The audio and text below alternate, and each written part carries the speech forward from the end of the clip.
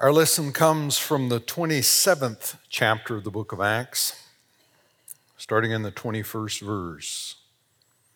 Hear these words. Since they had been without food for a long time, Paul then stood up among them and said, "Men, you should have listened to me and not set sail from Crete and thereby avoided this damage and loss. I urge you now to keep up your courage, for there will be no loss of life among you, but only of the ship. For last night there stood by me an angel of God to whom I belong and whom I worship. And he said, 'Do not be afraid, Paul. You must stand before the emperor. And indeed, God has granted safety to all those who are sailing with you. So keep up your courage, men, for I have faith in God.'" And I do not like what the New Revised Standard did with the Greek. The Greek says, "I believe God." There's no preposition in it. I believe God, that it will be exactly as I have been told. But we will have to run aground on an island. Friends, this is the word of God for the people of God. Thanks be to God. Amen. Are you satisfied?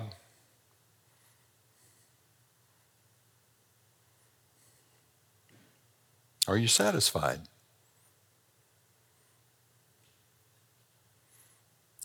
I remember it hasn't been that long ago, piled in the car, drove an hour and a half from Natchitoches up here to Ruston to attend a workshop.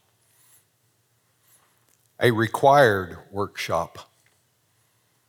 A required 6-hour workshop. And it was not the bishop that required it. It was not the district superintendent who required it. It was the insurance carrier of the annual conference who required it.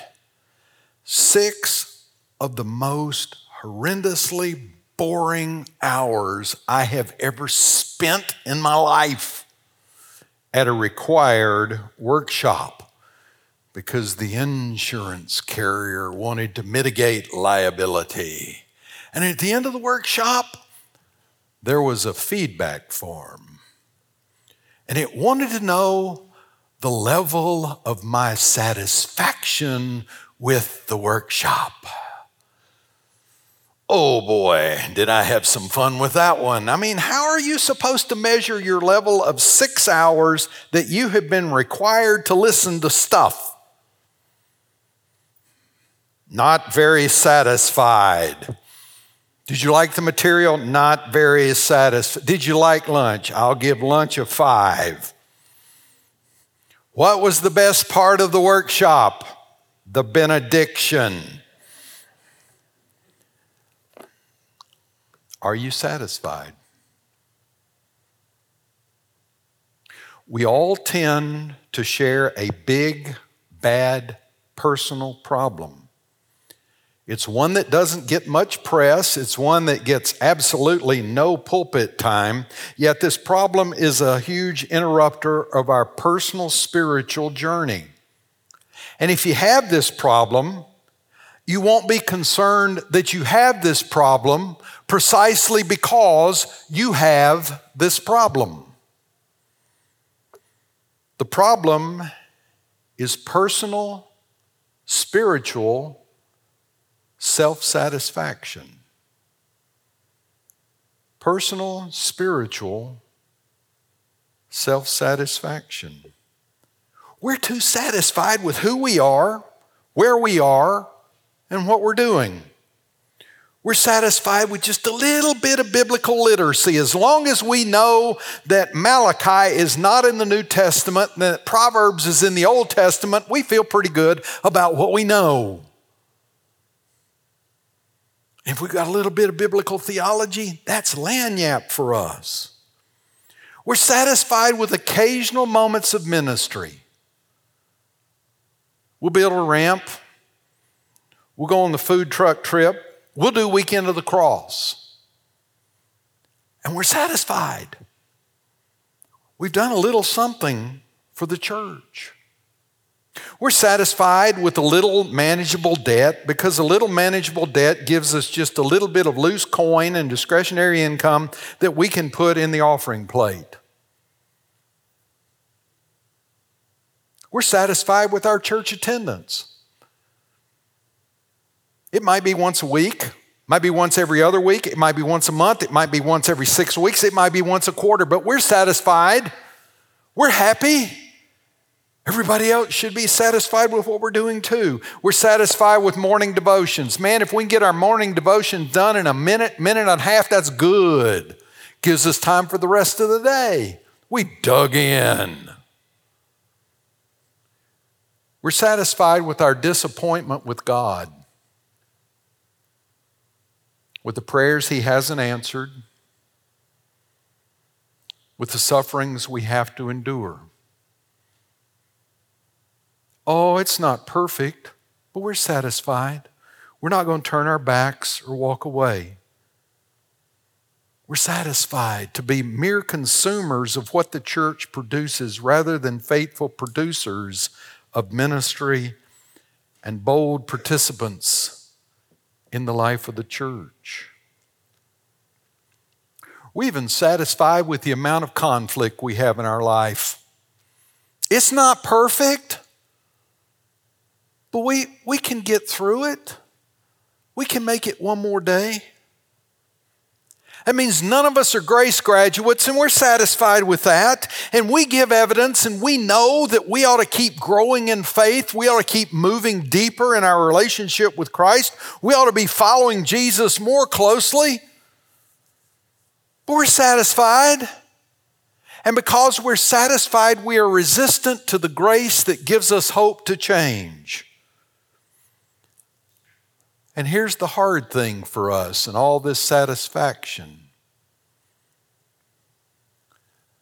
You and I serve a dissatisfied Redeemer. We serve a dissatisfied Redeemer. He's not happy with where we are. He wants more for us. That's how it works. He wants more for us. He wants for us to experience more of His love and more of His grace. He wants us to experience the transforming power of the Holy Spirit. He wants us to allow Him to come alongside as comforter and walk this journey of life with us. How's your level of satisfaction? Can you imagine those sailors that Paul was sailing with filling out a post-cruise questionnaire? And were you satisfied with the trip? Oh, no, they weren't. Their ship was wiped out. They spent all this time hungry and thirsty and battered by the storm. They were in the middle of a journey, and it's really weird what Luke does. Luke takes almost the whole 27th chapter of the book of Acts, and he describes a journey. And it's like he's writing to the Hellenists, and he's trying to invoke pictures of the Iliad and the Odyssey, that there's this great journey, and Paul is this great hero of faith who has survived the storms and survived the shipwrecks, and indeed he did.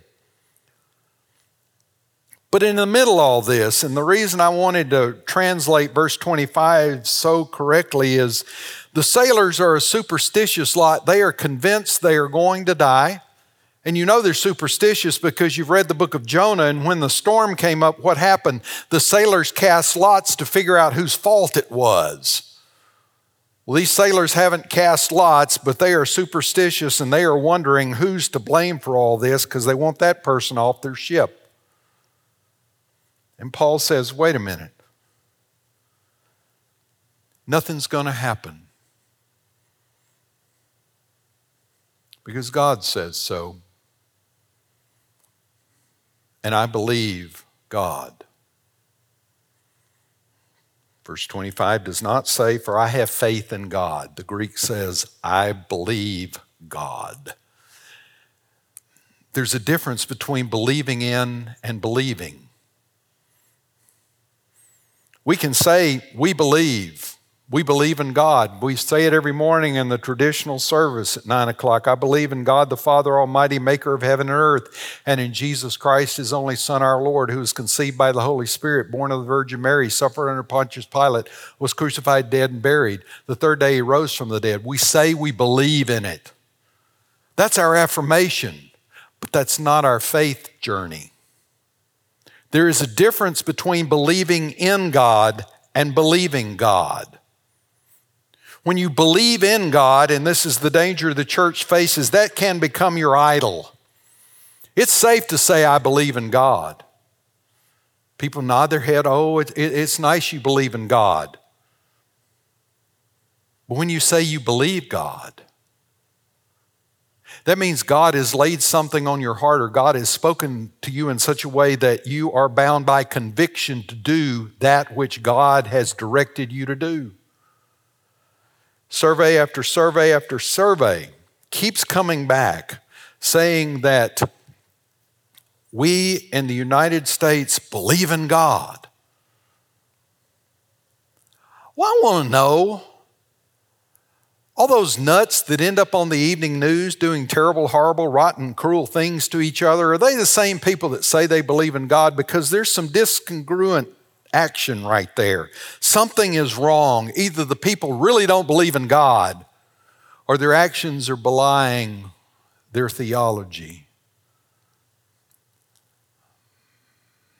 Paul said, I believe God.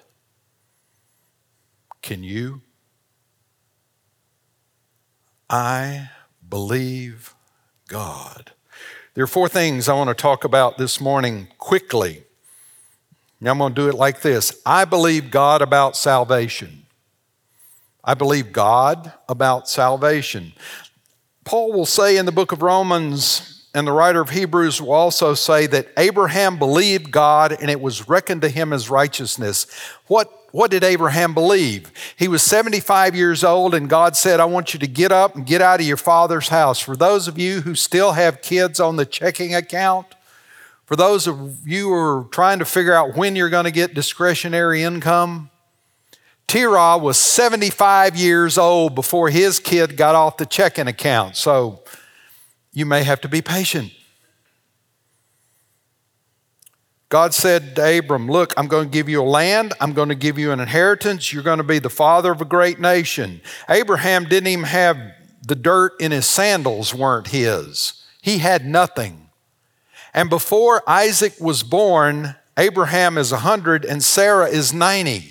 In a time when they ought to be filing for Social Security, they're picking out wallpaper for the nursery. It's just completely backwards. It is impossible for people that old to produce offspring. But God said it's going to happen, and Abraham and Sarah believed God.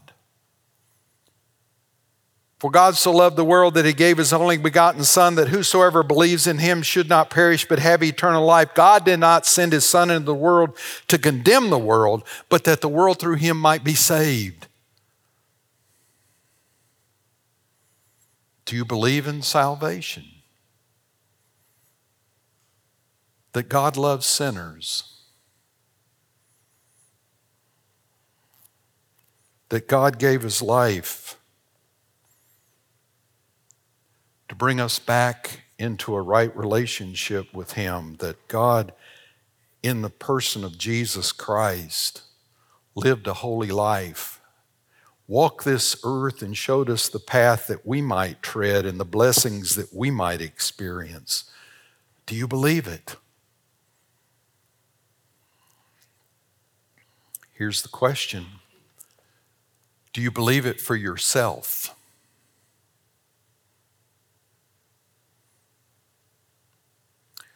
Over the course of these few years I've spent in ministry, there's kind of a category of person that will come to my office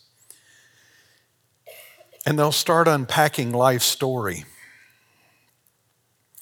And we'll talk about salvation in Christ, about it comes through us, not through what we do, but God's love and grace, that it's a gift freely given. and they'll listen patiently and they'll listen kindly.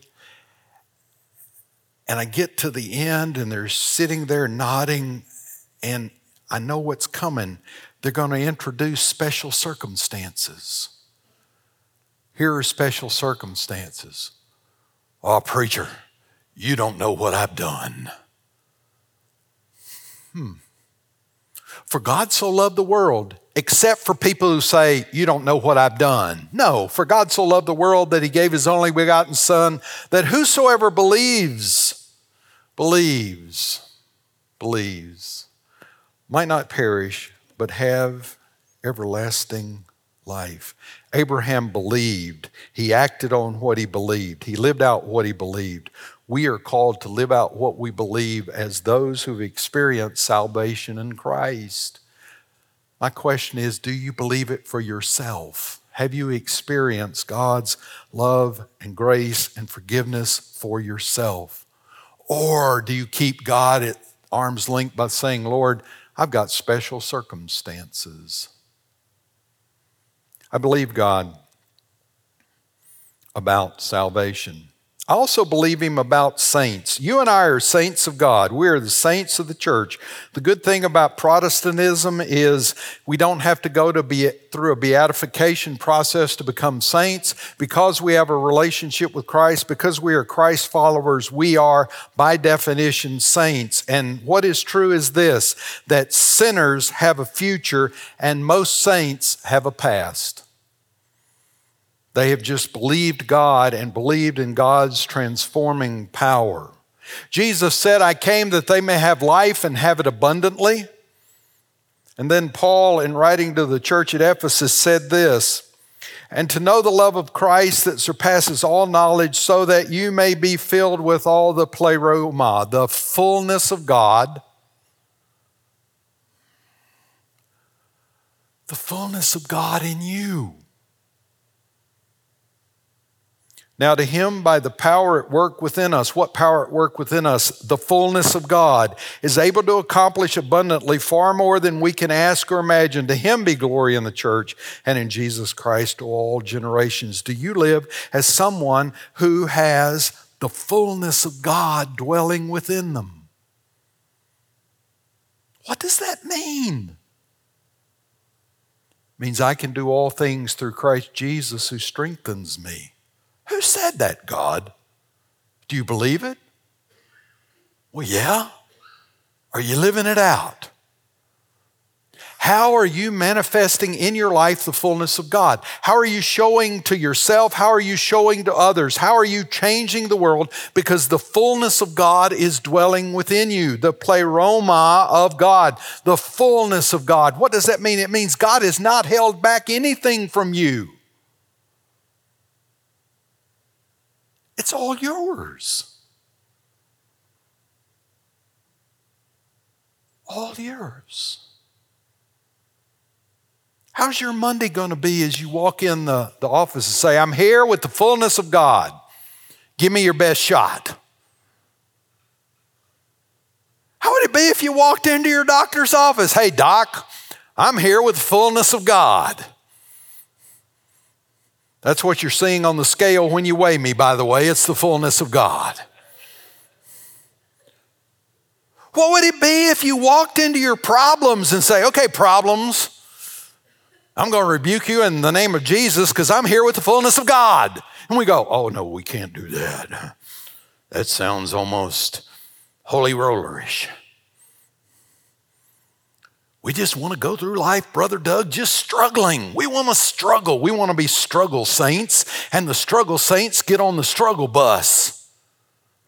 Why? Because we don't believe God.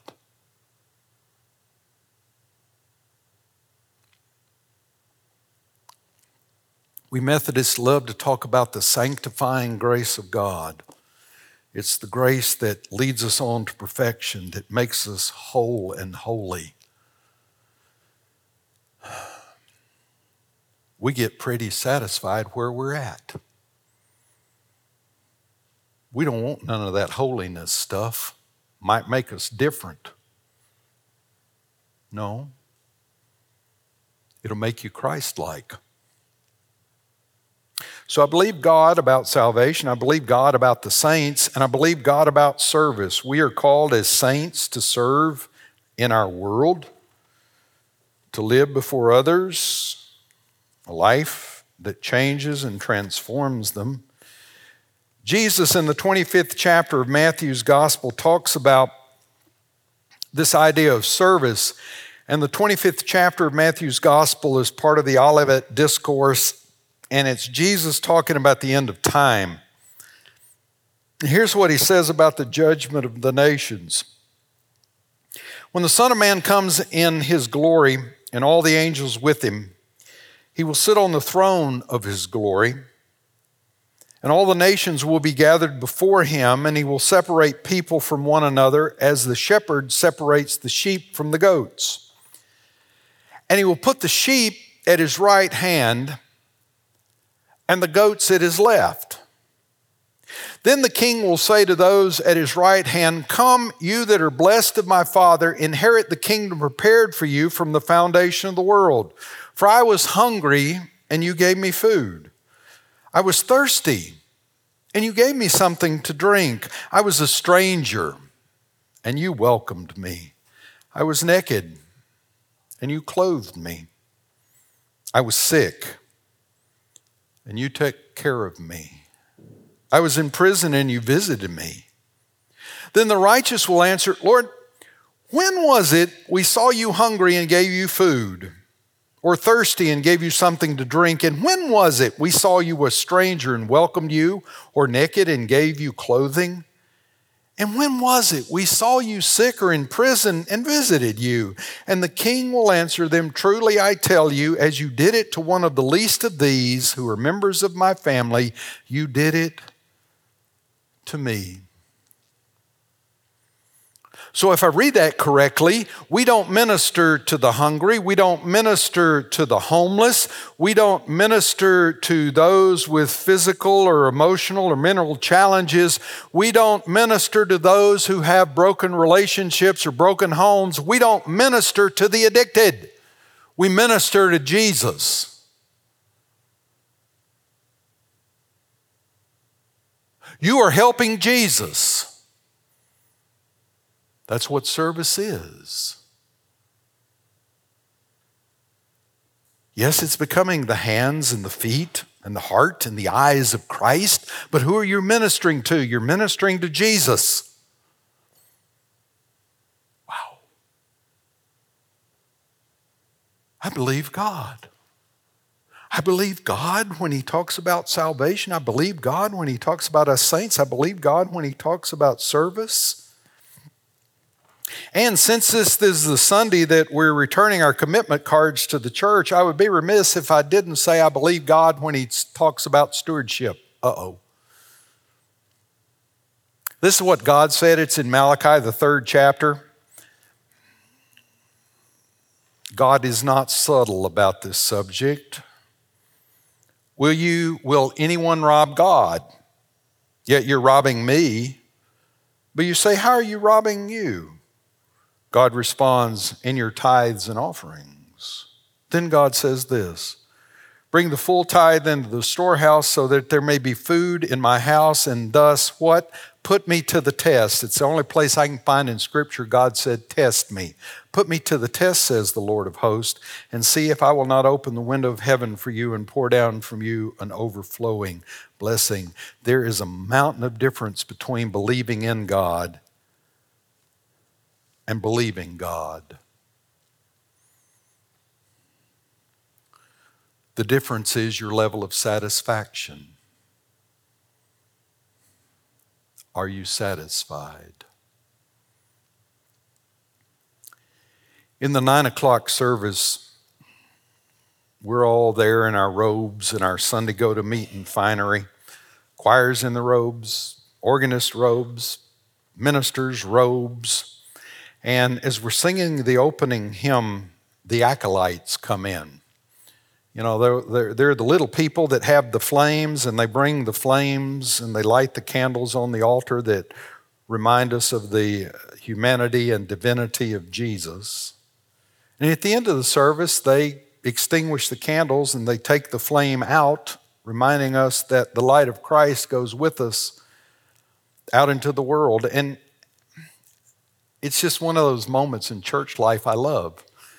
And this morning we're singing How Great Thou Art, and one of the big old hymns of the church, and the organist is at full bore and the choir is at full bore, and we're all hitting the C at the fermata and the chorus that nobody can sing but sopranos, and we're all trying to sing it, and I'm watching the acolytes, and Don McGee is coming down the aisle with Joseph Oliver.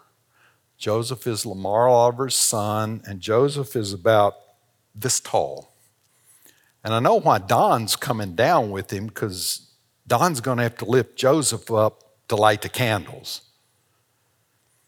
And I'm watching him come down the aisle, and the candle goes out. Blasted candle goes out. And Don McGee, being a good Methodist, goes, "No lighter." That was also a signal for somebody to bring me a lighter.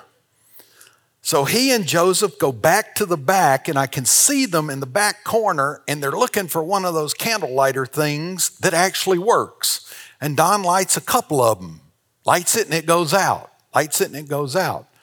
So I go back into the sacristy to get an old-fashioned wax one.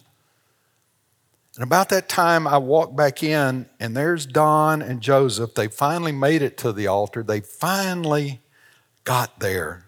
And Don McGee's grabbed one of those, this is what you light your grill with lighters. And he and Joseph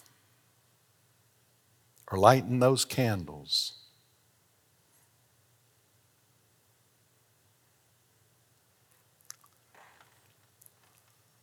Don was not going to let that little boy fail.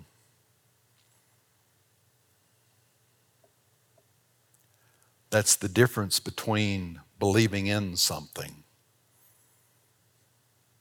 and believing it. That's the quantum leap we need to take, that we are not satisfied with who we are because Christ is not finished with us yet. Would you stand and pray with me?